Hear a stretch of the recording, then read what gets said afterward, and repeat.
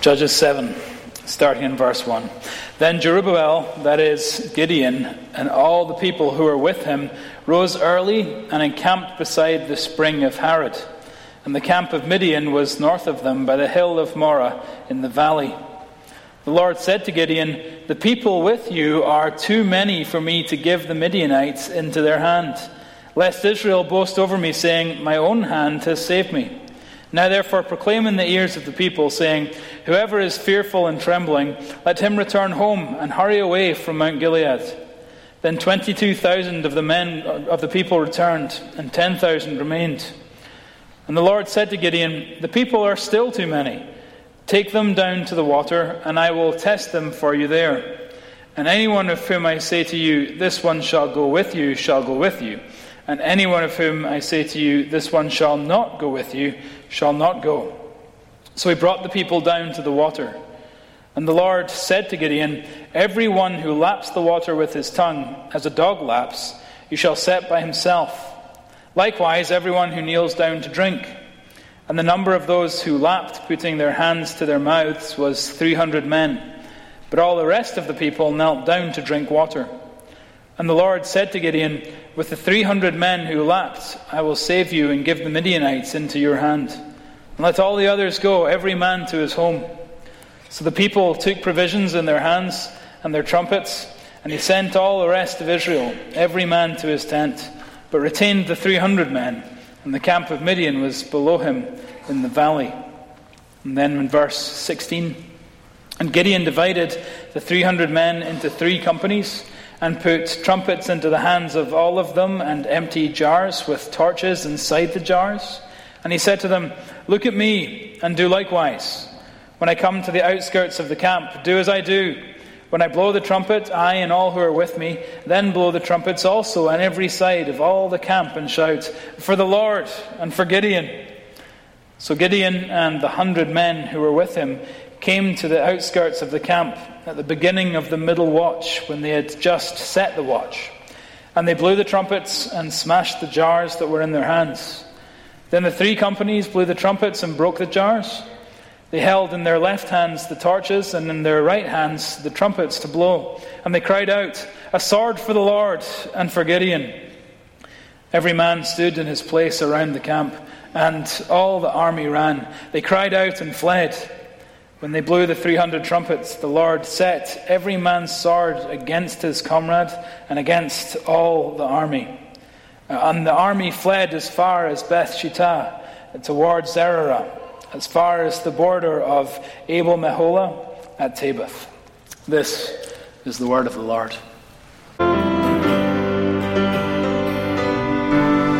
Let's pray together.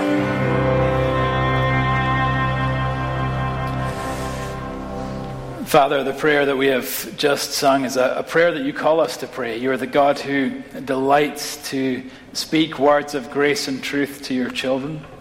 And so as we make this request, we can be confident that you will answer. And so we look expectantly now to this time. Would you come in the power of your Spirit and speak that word that each of us needs to hear from your lips this morning? We pray in the perfect name of Jesus. Amen. Please be seated. I have a question for you as we get going here, and it's not a rhetorical question, so hands up, don't leave me hanging up here, okay? When you were a wee boy or a wee girl, who was it that you idolized? Who was it that you really wanted to be when you grew up? Maybe it was a sports star, or perhaps it was like someone in your family, like a really cool uncle, or when you were wee, who was it that you wanted to grow up and become? Yes. Audrey Hepburn. Good choice. Good choice. Yeah. Ernest Shackleton. Yeah. Famous explorer. Love it. Good work. Yeah. Oh, Christian mother. Yeah. Good. Good. Others? Yeah. An older sister. Okay. Anything else? Normally, I've got to tell you, as the day goes on, the congregation's more responsive, but 8:30 and 10 are beating you today, Yeah. Connor McPeak, who you had one? Messi, okay, great soccer player. That's good, I like it. Nancy? Okay, good. All sorts of options of people that we idolized as we grew up. Now, for me, I'm sorry, this educated service coming up with all these, famous people and authors and explorers and all the rest. Mine was Batman. Okay. And I had thought this through. As a wee boy, I used to get up early on Saturday mornings and watch cartoons, and familiar with, all the superheroes and Spider-Man and Superman and Batman. But Batman was my choice. And the reason being was, Batman doesn't actually have any superpowers, which means you could be him. Okay? It's not like Spider-Man, you're not going to get bitten by some spider and it's kind of hard to be Superman and come from another planet. But Batman you could be. All you need is to be a billionaire, right? And when I was wee, I thought, details, logistics. We'll cover that, There was something about Batman that just kind of caught my imagination, caught my attention. Now, it's funny, in contrast to those folks that we idolized as we grew up, these great figures, these great heroes, these superheroes perhaps, whenever we come across people in the Bible, they're never that impressive. And Gideon this morning is exactly the same. No Israelite child ever said growing up, I want to become Gideon. Why? Because Gideon isn't so much like Batman as he is like the Wizard of Oz. Okay, remember the great and terrible Oz, thundering might and power, and then a wee dog pulls back the curtain and there's a middle-aged, overweight, sweating man trying to keep on top of everything, right? That's more Gideon's story. It's not a story of great heroism, it's a story of weakness. And in chapter 6 of Judges, which we didn't read this morning, we really get the curtain pulled back on Gideon's story, and we are shown his weakness in three very specific ways. First of all, in verse 15 of chapter 6, we're shown that he was a man without any particular standing, without any particular status. The Lord appears to him and gives him this great task of saving Israel, and Gideon replies, "Please, Lord, how can I save Israel? Behold, my clan is the weakest in Manasseh, and I am the least in my father's house." He's saying, God, I understand you've given me this task to do, but I don't think you realize who you've given it to. First, I'm from Manasseh. I'm from a really sort of disregarded and unimportant tribe. Secondly, my clan is the weakest in this unimportant, disregarded tribe. And third, look, I am the least in my father's house. So I'm the least impressive person in the least impressive family in the least impressive tribe. Why would you call me to come and be Israel's savior? Understand that Gideon is not the kind of guy, no one dropped his name at a party. Nobody knew who he was. He had no standing, he had no significance, he had nothing that was that impressive about him. Second way we see his weakness in chapter 6 comes in verse 27, where we see that not only did he lack status or standing, but he was also a little bit of a people pleaser. He finally screws up the courage to do what the Lord wanted him to do, tear down the idol of Baal and build a new altar to the Lord. But he decides that, okay, I'm going to do this, but I'm going to do it at a time when no one else will see me. Look at verse 27. Because he was afraid of who? His family and the men of the town. Because he was too afraid of them to do it by day, he did it by night. So even in his obedience, he's concerned about what other people will think of him. He's concerned about, my family will just think I'm a bit weird if I follow the Lord like this. Like my colleagues will just find it kind of awkward if they know that I'm the one who did this. I'm really concerned about how other people are going to perceive me when I do this thing. So we understand that he wasn't a man of great standing or status, but he also isn't a man of great courage or strength. He's beholden to the opinion of others, nervous about what other people will think. Thirdly, we see his weakness unveiled in this chapter, really throughout it, but particularly in verses 36 through 40, where we see that he's a man who is insecure and endlessly in need of reassurance. Think about it. The Lord has appeared to him and has said, Gideon, got a job for you. Go get this done. And by the way, I will be with you, the Lord says. And I will give you peace. And success in this endeavor is dependent upon my strength, so go. And yet again and again and again, Gideon needs confirmation. He needs reassurance. He needs some certainty from the Lord that these things will in fact happen as the Lord has laid it out. We see this numerous times, and then most of all in verses 36 through 40, where he gives the Lord this test, a test of the fleece. And if the Lord will answer in the way that confirms his presence with him, then Gideon will be brave enough to do what the Lord has asked him to do. And so he's not just a man who lacks standing or status, not just a man who lacks strength or courage. He's also a man who lacks at this point any sense of great faith. So it's not just that, the world, he wasn't impressive in the world's eyes. He wasn't impressive in the church's eyes either. He's a man who, from beginning to end, is weak. Now, of course, as I worked my way through this week, I found I could relate to it. And maybe you can too. Have you ever had that feeling of being nervous that, you're a wee dog away from the curtain being pulled back on your life? And everyone realizing some of your weaknesses? Maybe it's at work. For me as a pastor, one of the kind of challenges of being a pastor is that people think you know everything about the Bible. Okay? And so I'm always nervous when someone, last week on Tuesday night, someone said to me, "Oh, Pastor, I have a theological question for you." And just that intro makes me feel insecure. Okay? If you just want to make me squirm, just come and ask me that, right? Or say that to me. Because I'm kind of like, I'm not going to know the answer. And then they're going to be like, he has no idea what he's doing.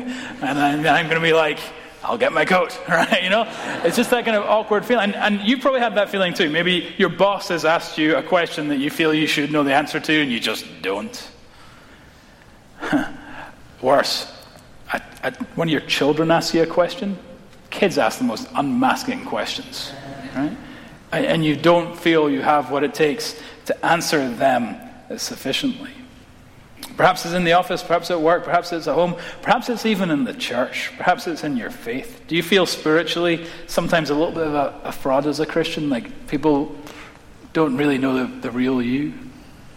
We pull the curtain back a little bit by just asking you, how was your prayer life this week? How much did you pray this week? Or, how did the tithing go last year? Right? Or how's personal evangelism been? And imagine these questions aren't rhetorical. Imagine I'm going to pick on some people. You're thinking, he wouldn't do that. He wouldn't do that, would he? He might do that. He won't do that, right? But you just see that feeling just kind of starts to rise. We have an appreciation, an understanding of, we can relate to weakness. Because while we want to be superheroes, we're Gideons. While we want to be Batman, we're the Wizard of Oz. That is our experience as well as Gideon's. So what's God's response to this then? How does God interact with Gideon in his weakness? We're going to see that he does two things. And the first one is a little surprising to me, because he comes to Gideon in his weakness and makes him weaker. Comes to Gideon in his weakness only to make him weaker. How does he do this? In two phases. He takes the great army that Gideon has to tackle the Midianites, and then in verse 3 he comes to them and says, "Therefore proclaim in the ears of the people, saying, whoever is fearful and trembling, let him return home and hurry away from Mount Gilead." This great army you have to tackle this foe, if anyone in this army isn't up for this challenge, is afraid of this fight, go ahead and send them home. Why does he do this? It's actually a provision in the Mosaic Law. If you flick back to the book of Deuteronomy, chapter 20, you'll see that the title of that chapter is Laws Concerning Warfare. And in verse 8 we read, "The officer shall speak further to the people and say, is there any man who is fearful and faint-hearted? Let him go back to his house. Why? Lest he make the heart of his fellows melt like his own." So this is a military strategy. Now, I don't know from first-hand experience, many of you do, though, that cowardice is infectious. And that if you're going into war, if you're going into battle, you need to know that the people beside you are not going to take a step back. You need to know that they're going to stand right there with you, that you're going to have their back and they're going to have yours, and you're going to be in this no matter what comes when you engage with the enemy. And so this was a fairly common military tactic. Still, we can imagine Gideon standing there, and if you look briefly at verse 12, we read that the Midian army were like locusts, and their camels were without number, like the sand on the seashore. So here's Gideon standing, and he's looking out at this vast army that he's got to attack, and just so vast that it can't be numbered, can't be counted. And the Lord appears and says, hey, you've got too many guys. We're going to send, the scaredy cats home.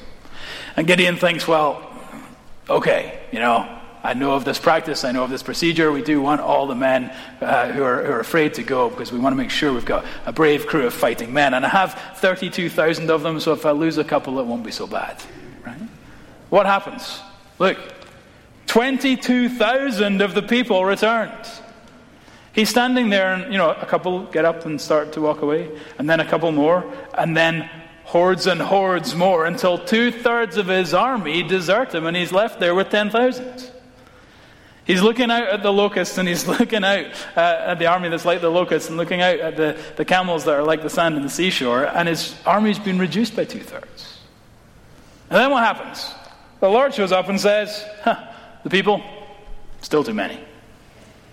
Take them down to the water, and I will test them for you there. They go on down to the water, and the Lord whittles the size of the army down in this second phase. He says, have the people drink, and those who lap the water like a dog scooping down and putting it into their lips, put them in one group, and then anyone else who kneels down to take a drink, put them into another group. And so Gideon is left with 300 dog lappers and nearly 10,000 of his other crew. And then the Lord says, yes, those 300, they're you guys. They're the ones that I want you to go into battle with. What's Gideon thinking? He's shocked. He's confused. He doesn't understand how this is a good battle plan.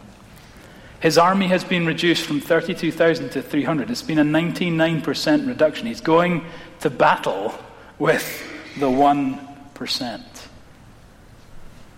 He doesn't feel equipped for the task that the Lord has for him to do. And we can only imagine that. We can only imagine going into work tomorrow morning and finding that 99% of your clients have left. You can only imagine going into the classroom and finding that 99% of your students have left. Some teachers are like, please, Lord, Imagine checking your bank account, thinking there's $100 there and there's one. We know what it's like to be in Gideon's shoes, to not be sure we have what it takes to fulfill the task that has been put before us. We're a weak people. Now, in a sense, the real question isn't, so the Lord interacts with Gideon's weakness by making him weaker. The real question isn't how he did that. The real question is why? Why would the Lord do that? Important to note that this second phase wasn't a military strategy. Taking the army from 10,000 down to 300 wasn't part of some military expertise. Some of the commentators will do some gymnastics to try and paint it that way, but that's really missing the point that's given to us in verse 2. Look at it there. The people with you are too many for me to give the Midianites into their hand, lest, here's the reason, lest Israel boast over me, saying, my own hand has saved me. The Lord is whittling down this army so that the Israelites won't boast in their own strength when he gives them victory. Why does he not want them to boast? Not because he's insecure. It's not because God is, like that petty colleague who has to point out, well, that was my idea. Remember, as we sit here on this nice Sunday morning, remember the immense gulf that exists between God and us. He is not threatened by us. It's like a father being worried that his 2-year-old is going to overpower him as they wrestle. It's not that God is insecure. It's not that he is afraid of the people. It's that he wants to give them, it's like a reality check. He wants them to see their dependence upon him. His whittling down of the army is an invitation for them to rely upon him. Because he knows that we're just a funny group of people. On one hand, we just said, weak and insecure. And yet on the other hand, we're a people who love to boast. It's a very strange combination. We are, both weak and prideful at the same time. And so have this tendency to take credit for things when credit belongs to the Lord. A great example of this comes from me last Tuesday night when that guy said to me, Pastor, I have a theological question for you. Insecurity, heart sinks. I'm not going to know what to say to this guy. Curtain is being pulled. Okay? He asked me the question, and it was a question I'd written a paper on in seminary. Okay? Back over here, right? Well, if you consider this question from these 4 angles and blah, blah, blah, blah, blah, you'll think that blah, blah, blah, blah, blah, and then you'll see that I actually do know everything about the Bible. Right? It's like, how did that just happen? You know? Like, how did I get from there to there so quickly? It's magic, right? It's the magic of sin. It's the magic of boasting that's alive and well in our hearts. And listen, DC friends, we're the best in the nation. Okay? We're the best in the nation. Sometimes it's boasting about work. Whether it's the achievements or in our turn, there's just this great tendency to boast over busyness. You know, how are you doing? Doing well, but really busy. Things going okay? Yeah, just really busy. Why? Because I'm important enough to be busy all the time. Right? That's the message we're sending. Sometimes it's not at work. Sometimes it's in our homes. Don't you love, and by love I mean hate, how we boast over our kids? You know, it starts when they're like yay high, and we're like, my 1-year-old has a lot of words. They can really say more than the average 1-year-old can say. And my son, you should see him throw a ball. It's great, just really good hand-eye coordination. Here's the thing, understand. If all of our kids are above average, what does that make them? Average, right?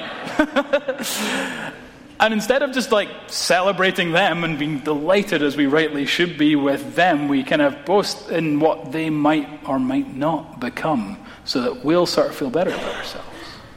Boasting in the workplace, boasting in our homes, boasting just in the culture at large, whether it's our name-dropping town, whether it's the glories of Facebook, whether it's now the humble brag. You know, that our culture is just full of self-aggrandizement.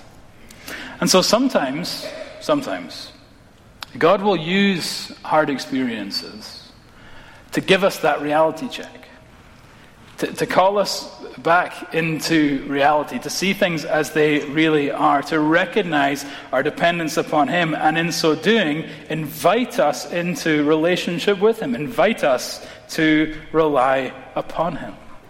And so we don't get into that school or we don't get that promotion and we remember God is the one who is sovereign over these things.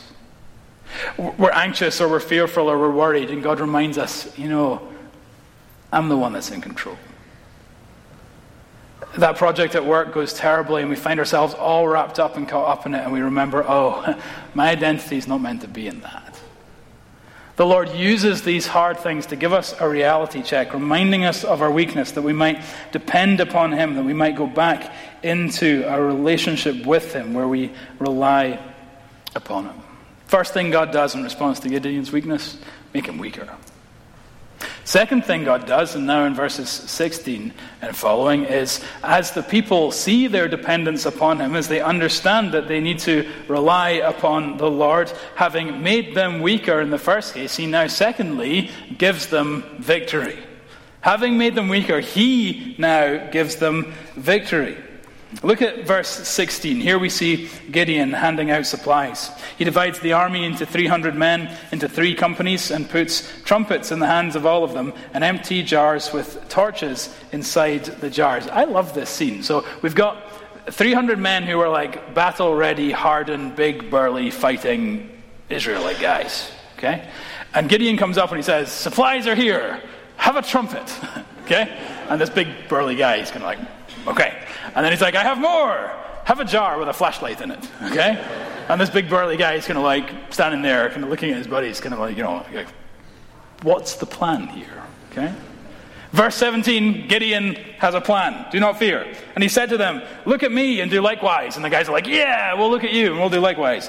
And then it says, when I come to the outskirts of the camp, do as I do. And they're like, yeah, when we get there, we're going to do what you do. Tell us what's the plan for victory here.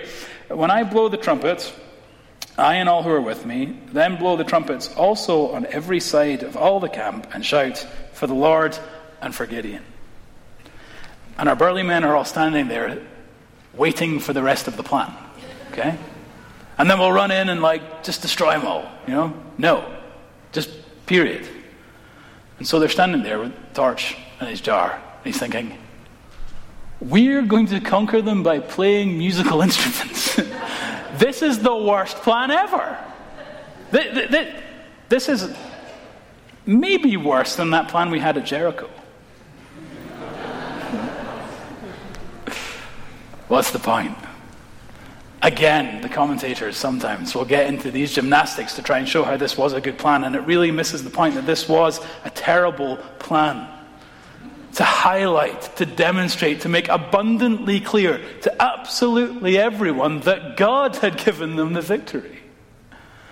Think about it. In our weakness we have this tendency to boast. These guys didn't boast about this. Years later, they're kind of standing at the bar and like, hey, remember that time we played the trumpet? That was pretty sweet. No, all they could have said is, remember. Do you remember what God did there? Do you remember how the Lord delivered us? Victory coming through their very weakness. And that takes us back to the point that we've been hitting on again and again, and really wanted to reinforce this morning as a key theme for us in this culture particularly, that God is the God who wins victory through our weakness, not in spite of it. The God who wins victory through our weakness, not in spite of it. You understand that if the Israelites had depended upon their strength, of the 300, the 10,000, even the 32,000, what would have happened when they'd gone out to fight the Midianites?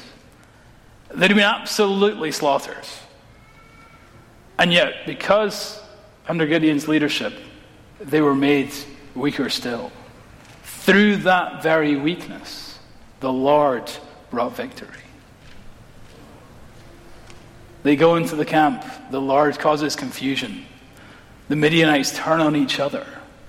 And victory ensues. Through their weakness, not in spite of it. 2 quick points as we close. First of all, this principle that God works victory through weakness, not in spite of it, is absolutely essential if you want to become a Christian.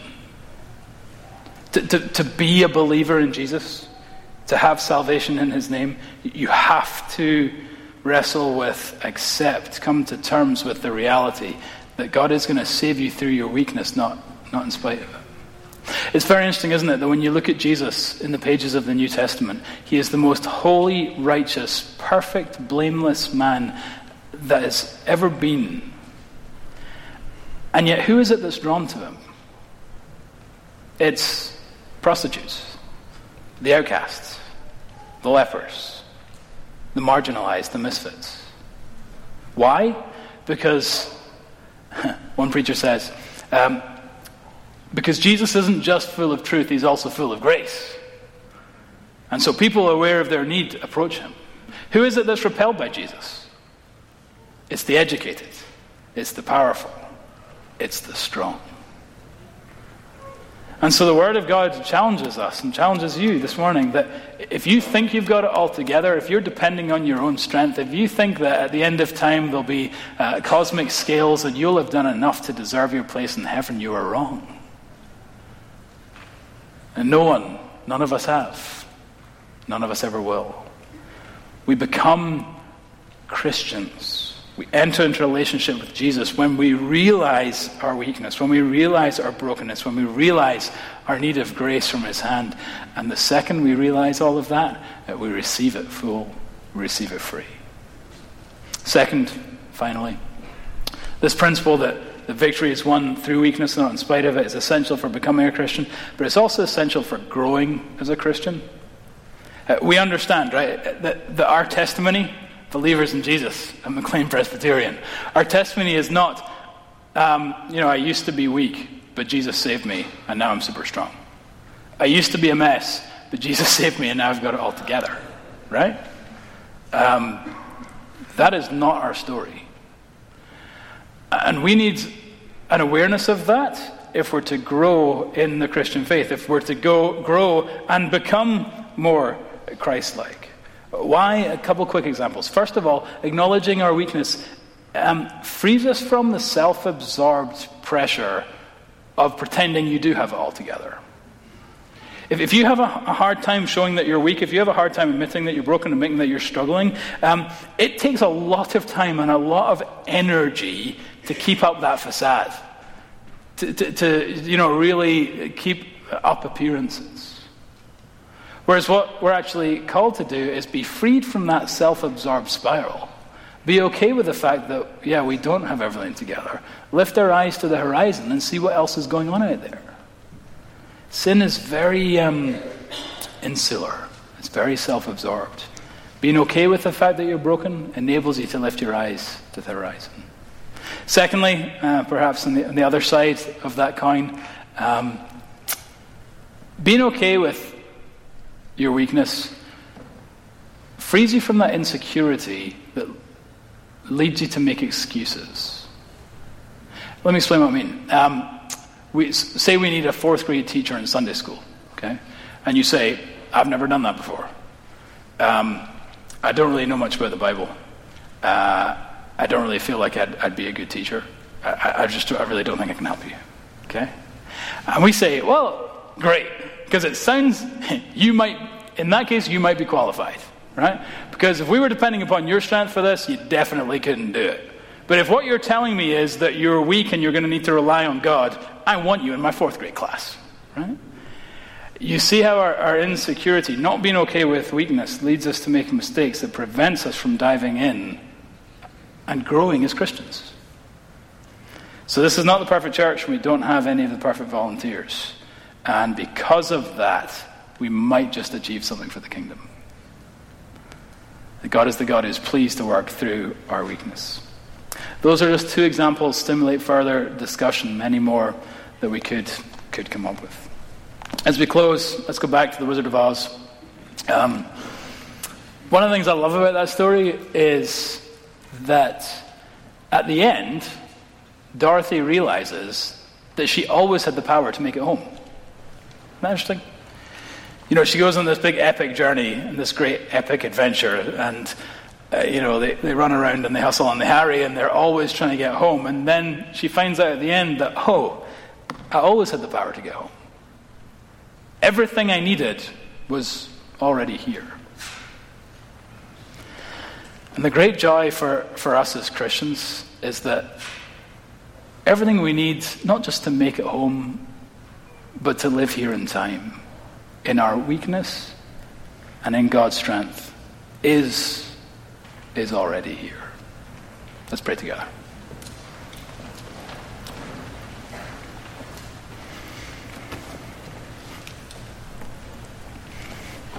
Father, I thank you for the way in which you give us story, for the way in which you give us historical accounts that teach us so much about you and about how you deal with us.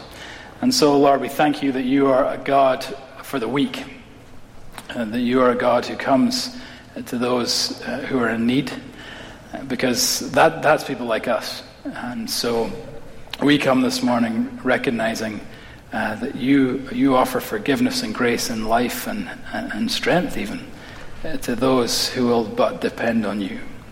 So thank you for this truth. Thank you for this gospel. Would we become a people who are more and more okay with our weakness, who boast less and less in false strength, and who rely wholeheartedly upon you and your goodness toward us. These things we pray in Jesus' name. Amen.